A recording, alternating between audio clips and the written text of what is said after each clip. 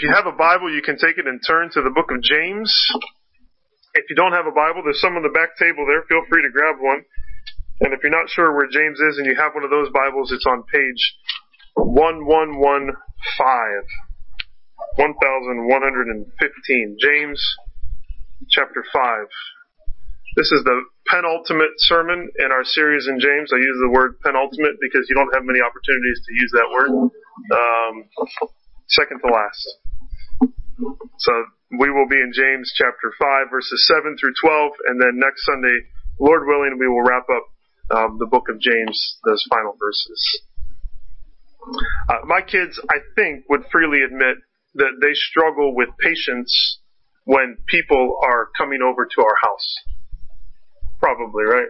Whether it's grandparents or families or just the cable guy, they want to know when people are going to arrive, how much longer it's going to be till they arrive, why they haven't arrived, when I told them that they would be here 10 minutes ago. All of these things they struggle with. In that waiting, they struggle with patience. And I think we all do. It's not just my kids, right? I mean, we all struggle with patience to one degree or another, waiting for things that we know are going to happen. We know that they're going to happen at some point. We just are impatient about when they're going to happen. And we live in this age of instant gratification. We have these phones, right, where we can get anything on them as fast as we want. And I was thinking about that, and I was reminded of this sound as I thought about patience. You ready? Be patient and wait for it.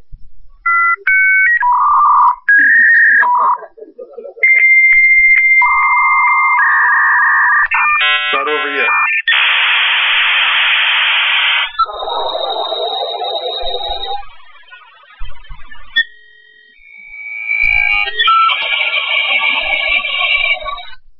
That was just to get on the internet, right? You didn't even download anything at that point. If you did, it took you forever, and usually someone picked up the phone and then you lost whatever you were trying to download.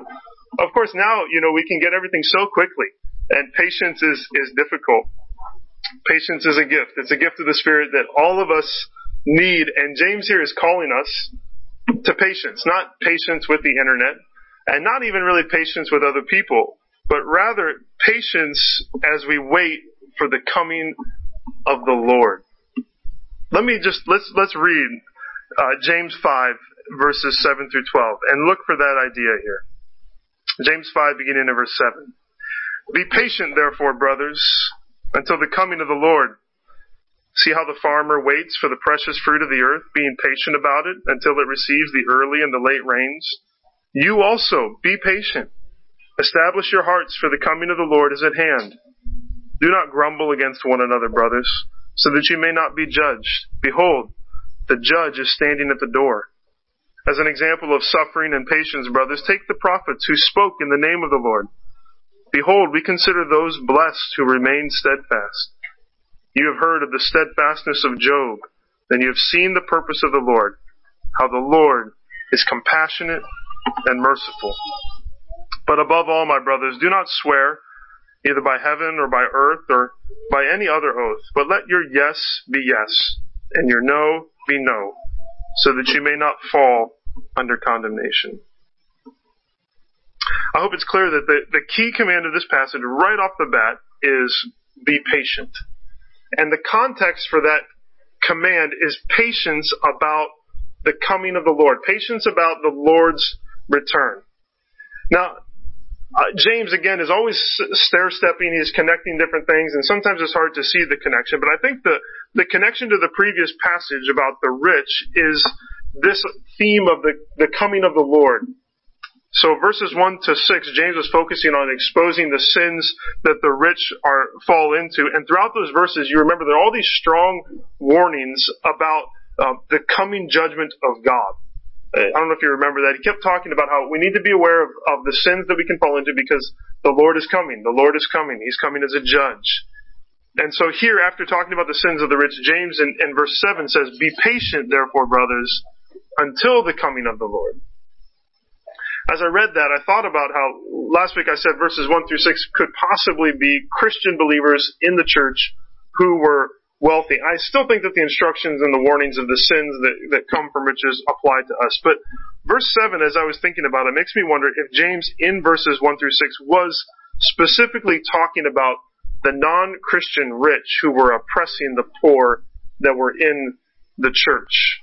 And the severity of those judgments makes us think that, but I also think verses 7 through 12 would maybe confirm that. Let me try to make the connection, and then we'll move on from here. But obviously he's transitioning. He uses the term brothers, so brothers and sisters, 4 times in those verses, 7 through 12. So he's now talking to the church, and he's calling the church to not simply be patient, but to be patient in the midst of suffering. That's clear in verse 10 as an example of suffering and patience, brothers. And what is the cause of the suffering that these Christians are facing? At least in part, the suffering that they're facing finds its source in the rich who are oppressing and persecuting them. Oppressing and persecuting them just as they had oppressed and persecuted Jesus, the righteous one we saw. So James also addresses this in chapter 2. He's talking about partiality in chapter 2, verse 5. Listen, my beloved brothers, has not God chosen those who are poor in the world to be rich in faith and heirs of the kingdom which he has promised to those who love him? But you have dishonored the poor man. Are not the rich the ones who oppress you and the ones who drag you into court? Are they not the ones who blaspheme the honorable name by which you were called? So it would seem here that the believers that James is writing to are being called to patience in light of present suffering, and that suffering is caused in some sense by the rich and the powerful that are in this world system. Now that persecution is not just for them, but it's something that we all still face in this world. Some places more than others, but all to some extent. Those with worldly goods and influence are often the ones who oppress and seek to silence the followers of Jesus. The ungodly are the ones who prosper in this world, and those walking with Jesus down the path of suffering and pain in the present feel the persecution that could come from others. The world is filled with difficulty, and the church will often find that it is opposed and it is ostracized, it is ridiculed, it's rejected, it's mocked, it's caricatured, it's pushed out by the world, by those with power, influence, money, by the rich. And the question is, how do we respond in the midst of that? How do we respond to the persecution and the trials and the difficulties that come from being just a follower of Christ? I think we could be tempted to just sort of wallow and feel like victims. We could also just seek to play their game, get comparable power, maybe through money or political power or social status. Sadly, the church has often looked to the ways of the world to when difficulty comes. We've seen that. Sometimes we just sort of try to blend in. We want to walk down the path of Jesus, but not really look like we're walking down the path of Jesus so that we don't feel persecution and ridicule. But James calls his readers, and he calls each of us who follow Jesus, not to any of those, but he calls us to patience. Patience in present suffering in light of the future glory that will come. Here's what his call is, I think, to us. In light of Christ's coming, be patient in present suffering. That's the simple command, I think, of these verses. In light of Christ's coming, in light of the fact that Jesus will return, be patient in the present suffering and difficulty that you face. So Jesus assures us that we are going to have trouble in this world. And he says, listen, if they persecuted me and you're a follower of me, then they're going to persecute you. So how do we respond in the midst of suffering? What's going to give us hope and strength to endure when there is trouble and when there is pressure that comes from outside of the church? How can we as believers, those who are looking for Christ's return, find joy when the wicked not only seem to prosper, but then use their prosperity to oppress the followers of Christ? James's solution is be patient. Be patient, guys. The Lord is coming.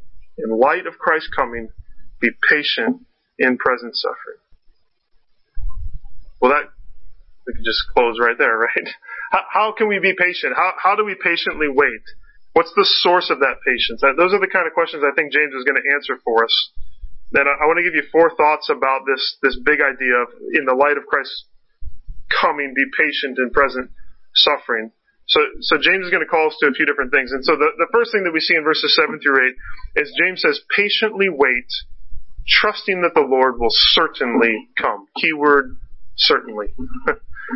Patiently wait, trusting. Trusting what? That the Lord will certainly come. So this patience that we're called to is not some pointless patience. It's not a worthless waiting, because the Lord will most certainly come. And we can trust that in the midst of all of our struggles and difficulties, that Jesus is going to return, and He's going to establish justice and righteousness and peace on earth and peace in our hearts. That's encouraging, because I think in the everyday challenges and trials that come at us, there's this temptation to just sort of throw our hands up and say, life is totally pointless. We begin to feel like our days are some sort of strange, sadistic cycle, and that there's really no point, there's no goal, there's no purpose, there's no ultimate end to what we're doing, or ultimate end to the world itself. The businessman goes to work every day, and he's just working for the weekend, and his only goal is to get to the weekend, but then Monday comes up on his calendar over and over and over again. Or maybe there's a mother who feeds her children, and then feeds them again, and then feeds them again, and then goes to the grocery store for 2 hours, only to come home and drop the eggs in the driveway and forget the milk in the front seat until the next morning, and it's all gone. And it just, you wonder, what in the world, is this some sort of cruel trick? Or maybe you clock in at the start of each day, and you clock out at the end of each day, which gives you enough time to get some food, to get maybe a little bit of sleep, and then to fill up your tank so that you have enough gas in your car to get back to work, so that you can clock back in and work some more, and your to-do list never seems like it's going to end, and the bills somehow, they just keep coming into your mailbox. And meanwhile, some joker on the other side of town is making tons of money and cares nothing about Christ and nothing about the gospel, and he's living it up in comfort and ease. And we say, who's in charge of this whole thing, and what is the point of all of this, and why does it feel so hard sometimes? And then between all that, all of our own mundane tasks of life, we have to watch the news, and we hear about racism, and we hear about riots and persecution and poverty and domestic violence, of the triumph of a culture that's marked by sin, that's marked by death. And if my own struggles weren't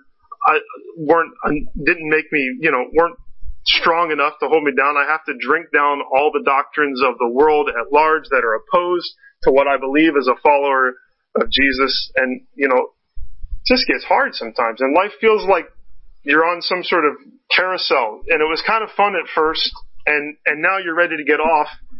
And it's like there's some carny that keeps speeding it up, and you're going faster and faster, and it's shaking, and you think it's all going to fall apart, and you say, I don't like this anymore. James calmly steps in to the swirl of our lives, and he says, be patient. And I say, patient? What are you talking about? Why? Is that really what you want me to do? Yes, be patient. And he talks about this ultimate reality, and he reminds us that life is not some sadistic carousel. It's not cyclical, but actually there is an ultimate end. There is this purpose and goal, not just for our lives, but for all of history. He tells us to be patient. Patient when? Until the coming of the Lord. Because the Lord is coming. I forget that sometimes. So James says to us, brothers and sisters, he says, look up. In the midst of the mud and the muck of life, hear this truth, he says, the Lord is coming. He's coming, he's going to set everything right. He's coming, he's going to reign on the earth, and he's going to fill the earth with his glory as the waters cover the sea. He's going to come, and he's going to take us to himself for all time. So patiently wait, trusting something that he will most certainly come.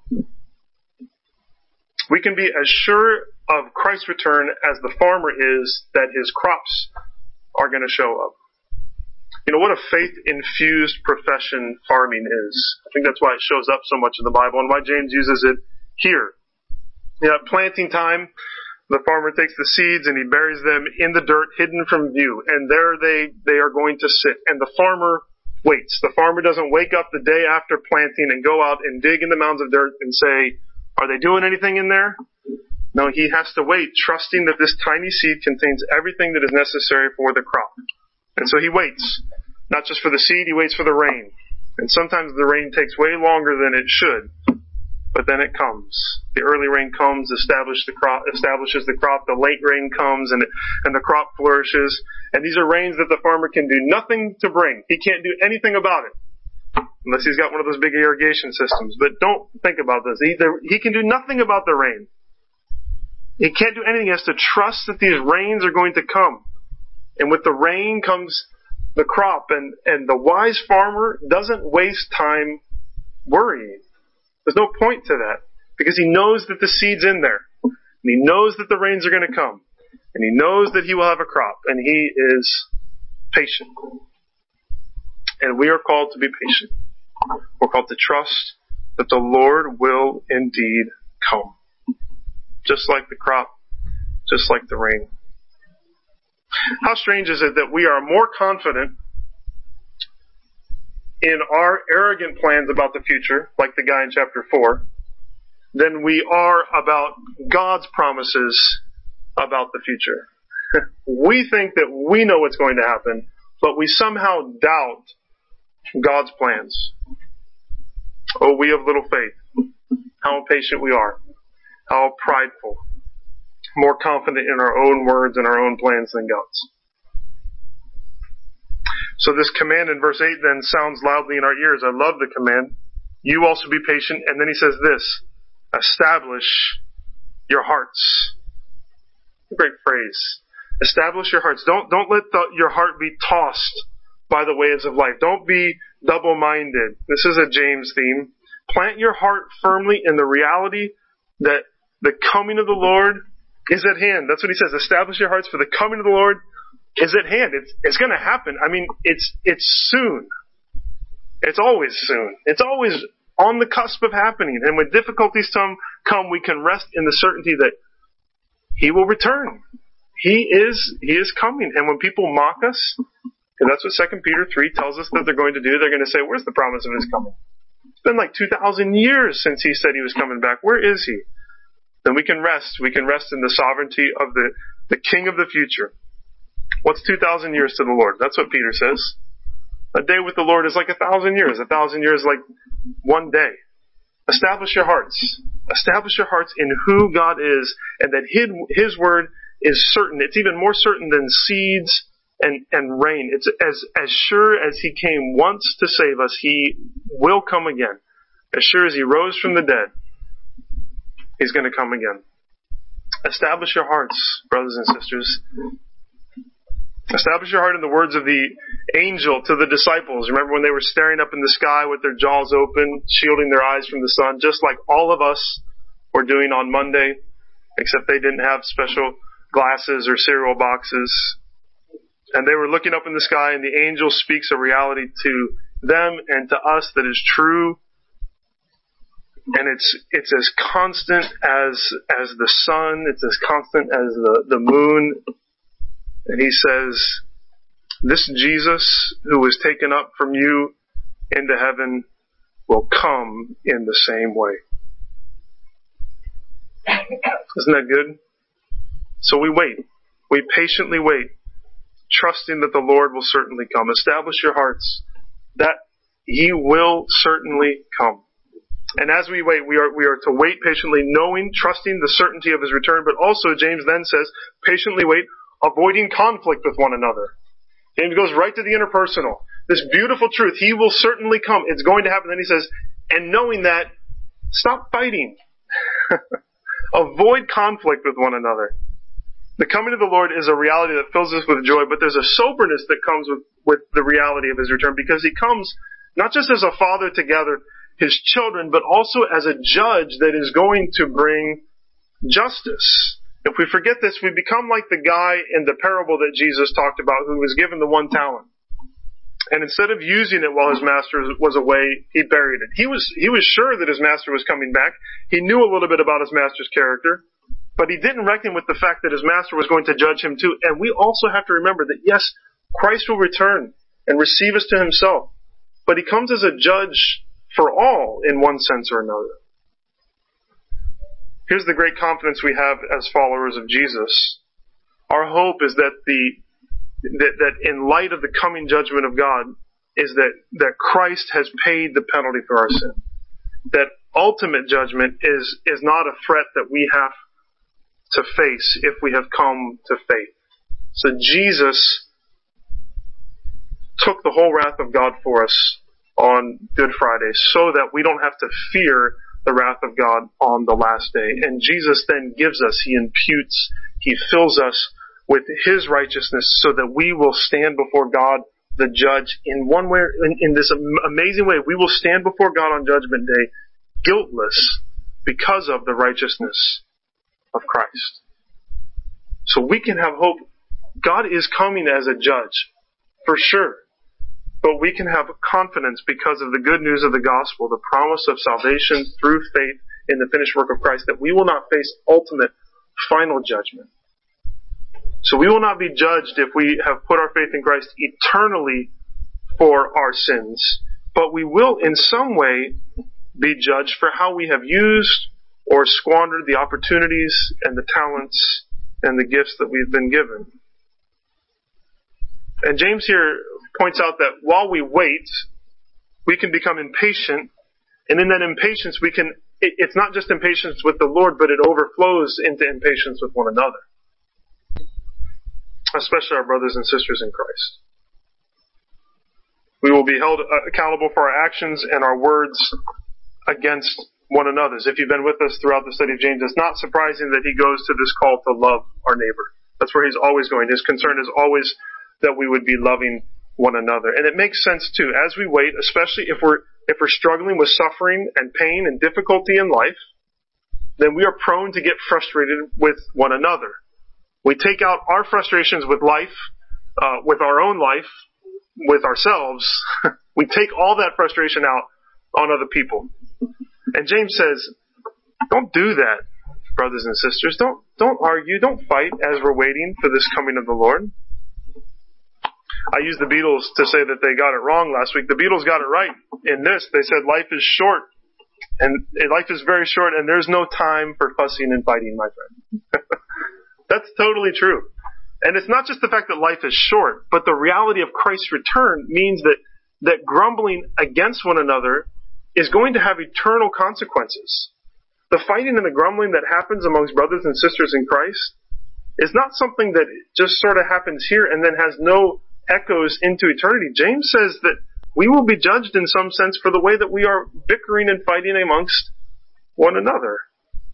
Of course, like I said, usually fighting has less to do with what someone else has done to us and more to do with what's going on in our own hearts, our own disappointments, our own frustrations. Again, what does James say? The fights and the quarrels that are among you, where do they come from? They come from within you, from your own desires that are waging war in yourself. And the stress of life causes sinful desires to create conflict. And James says, hey, be patient, okay? The Lord is coming. So don't waste time fighting with one another, because He's coming as a judge, and He comes at any moment. He says He's standing at the door. He's got that picture of how I stand at the door sometimes, just listening. What's going on in this kid's room? They were just fighting. Are they going to fight again? If I walk through the door, what will I see? And God, in some sense, He's always standing at the door. He's always waiting. What will happen? And He might find us fighting with our brothers and sisters when He walks through the door. Well, I don't want that. I don't want to be caught fighting on the last day. James says, don't mess with that stuff. It calls us to patience, to confidently trust that Christ certainly will return, to avoid grumbling in light of the fact that God is coming as a judge. And then James turns to the prophets and he turns to Job as examples, and he says, patiently wait, trusting that the Lord is merciful and compassionate. As we wait, we're trusting that He certainly will come. We're avoiding conflict. And third, we're trusting that the Lord is merciful and compassionate. James first turned our eyes to the farmer in verses 10 and 11. He calls us to look to the prophets. Look at verses 10 and 11. I'll remind you, since it's been a bit since we read it. As an example of suffering and patience, brothers, Take the prophets who spoke in the name of the Lord. Behold, we consider those blessed who remain steadfast. You have heard of the steadfastness of Job. You have seen the purpose of the Lord, how the Lord is compassionate and merciful. There's a lot that we can learn from the prophets. But specifically, James wants us to see them as examples of suffering and patience, of standing forth as countercultural voices for truth in a culture that would see that proclamation as a reason to persecute you or make fun of you or malign you. That's what the prophets represent to us. We have a lot to learn from the prophets, and if we are honest with ourselves, we really don't know enough about the prophets to learn from them. So James indirectly is saying to us in this, don't neglect reading the prophets. There's value in reading these Old Testament prophets. We have a lot to learn from them. So James says, take the prophets. And if you're unfamiliar with the prophets, maybe you should read the prophets. I tried to find a good reading plan that I could give you for reading through the prophets. There's a great one on YouVersion from what I can tell, but nothing I can print, which probably makes sense in our digital age. So if you have YouVersion, you can get a reading plan and read straight through the major prophets and straight through the minor prophets. If reading the prophets scares you, I printed, I don't know if they're on that back table, I think they are, a guide about how to read the major prophets devotionally. Because you get lost in those sometimes. Just a few hints about as you're reading those major prophets, Isaiah, huge, Ezekiel, huge, Jeremiah. I mean, these are big books. You can get lost in the weeds. How do I read that? So I commend to you, if you're in between reading plans or just wanting to start on something, read the prophets. James tells us to take the prophets. And as we read the prophets, James says that we can look at them as examples of something specific, of suffering and patience. The thought of being a prophet, I think, a voice for God's truth, that could sound exciting, you know? Maybe you imagine some sort of praise or some sort of position in life. Isaiah responded in that passage in Isaiah 6 to the call to be a voice for God, to be God's mouthpiece. And if he was optimistic about what his profession would be like, the Lord brings him back to reality in Isaiah 6. He says to Isaiah, go and say to this people, keep on hearing but do not understand. Keep on seeing but do not perceive. Make the heart of this people dull and their ears heavy, and blind their eyes, lest they see with their eyes and hear with their ears and understand with their hearts and turn and be healed. Sounds like a great crowd to preach truth, you know? Everyone's asleep, everyone's deaf, everyone's blind. No one's listening to you. So, folks weren't going to listen to Isaiah. Isaiah says, how long? How long is this going to last? How long is it going to be like this? And the Lord says, until cities lie waste without inhabitant, and houses without people, and the land is a desolate waste, and the Lord removes his people far away, and the forsaken places are many in the midst of the land. So a long time. Your whole career. And Isaiah doesn't respond by saying, I'm not here anymore, Lord, don't send me. He sticks to the call. Suffering, patience. Jeremiah was rejected by his own people, driven into exile with them. Ezekiel was asked to do seemingly crazy things to communicate to people who didn't want to hear a word that he said. Stephen says of the prophets in Acts 7:52, which of the prophets did your fathers not persecute? Assumed answer, none of them. They persecuted all of the prophets, and they killed those who announced beforehand the coming of the righteous one, Jesus, whom you have now betrayed and murdered. The great prophet, the final prophet, Jesus himself, is rejected. And what about Job? Not just the prophets, Job is brought in. Oh, the patience of Job in the midst of suffering. It's so remarkable that if someone is really patient, what do we say? You have the patience of Job. He's the most patient man, the poster child for patience. And you remember the story, how nearly everything is ripped from his life, his family, his health, his wealth, and he kneels in the dust, and he says, the Lord gives, the Lord takes away. Blessed be the name of the Lord. That's another voice. It's another witness to listen to. Another scripture that we would do well to read through. It's encouraging because Job was not perfect. You can read through that and be encouraged that you can be a person who is known for patience and not be perfectly patient. Because Job said some foolish things. But James tells us that he trusted in the purpose of the Lord and that all of God's purposes are surrounded by his compassion. And that Job's story reveals the truth that God is merciful, even in the midst of suffering. I think that's the key. If we're going to wait patiently for the Lord in the midst of suffering, then we have to trust that God has a purpose and that His purposes are always filtered through His mercy and His compassion. He's doing something, and as He's doing it, He is always merciful, always compassionate. And so we struggle and we wonder, what are you doing, God? What are the purposes here? We can trust that He's merciful and that He is compassionate. I think in light of the return of the Lord, the mercy and the compassion of God are astounding, because remember the mockers, I mentioned them in 2 Peter 3. If we go back there, you can read 2 Peter 3 this afternoon, but the mockers show up again, and part of what they're saying is, it's been so long since he's been gone. Is He ever going to return? And they mock and they say, there's no way that Christ is returning. And Peter says that the long wait is not rooted in laziness. It's not rooted in forgetfulness, but it's rooted in mercy and compassion. Because why does God tarry His return? Why is it taking so long? Because the Father wants everyone to come to repentance. For all to see that He is the Savior before they would meet Him as the judge. What a kind and compassionate God. Let me say, you may be here as someone who has yet to choose to follow Jesus down the road of present suffering that leads to future joy.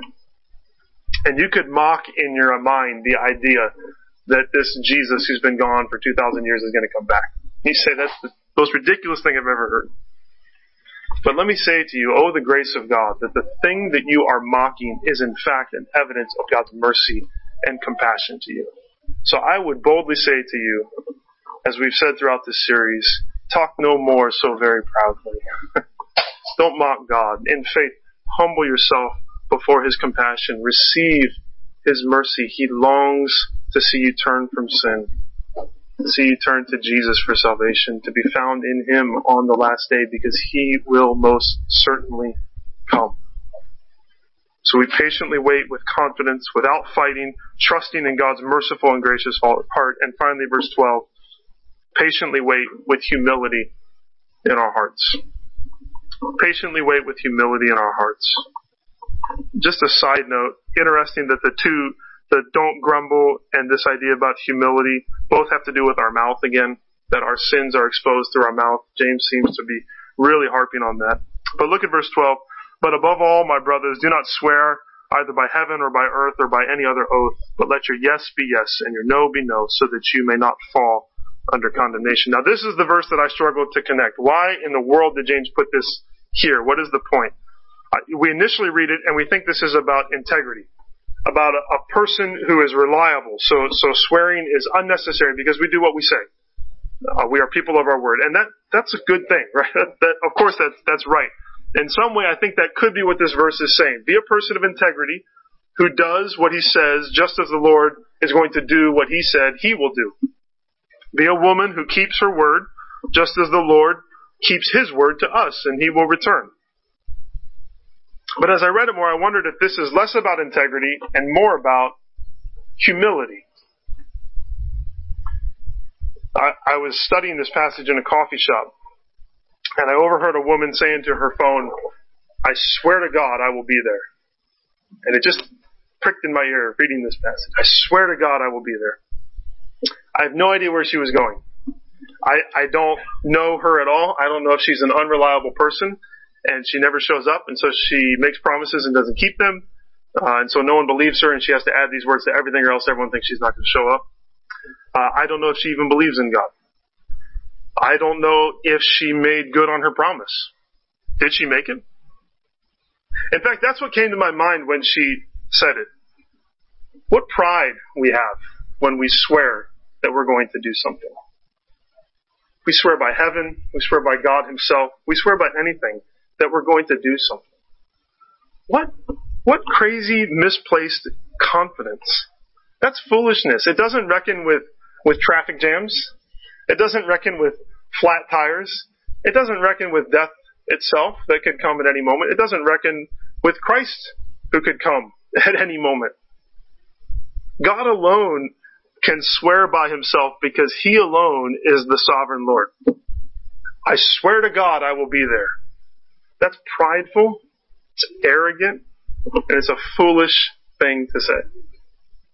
Now the reason I think it has to do with humility in part is because Matthew 5 carries the same idea, and James is so much a commentary on the Sermon on the Mount that's what I think Jesus is saying. So Jesus says in Matthew 5, again you have heard it said, that it was said of those of old, you shall not swear falsely, but shall perform to the Lord what you have sworn. But I say to you, do not take an oath at all, either by heaven, for it is the throne of God, or by the earth, for it is his footstool, or by Jerusalem, for it is the city of the great king. And do not take an oath by your head, for you cannot make one hair white or black.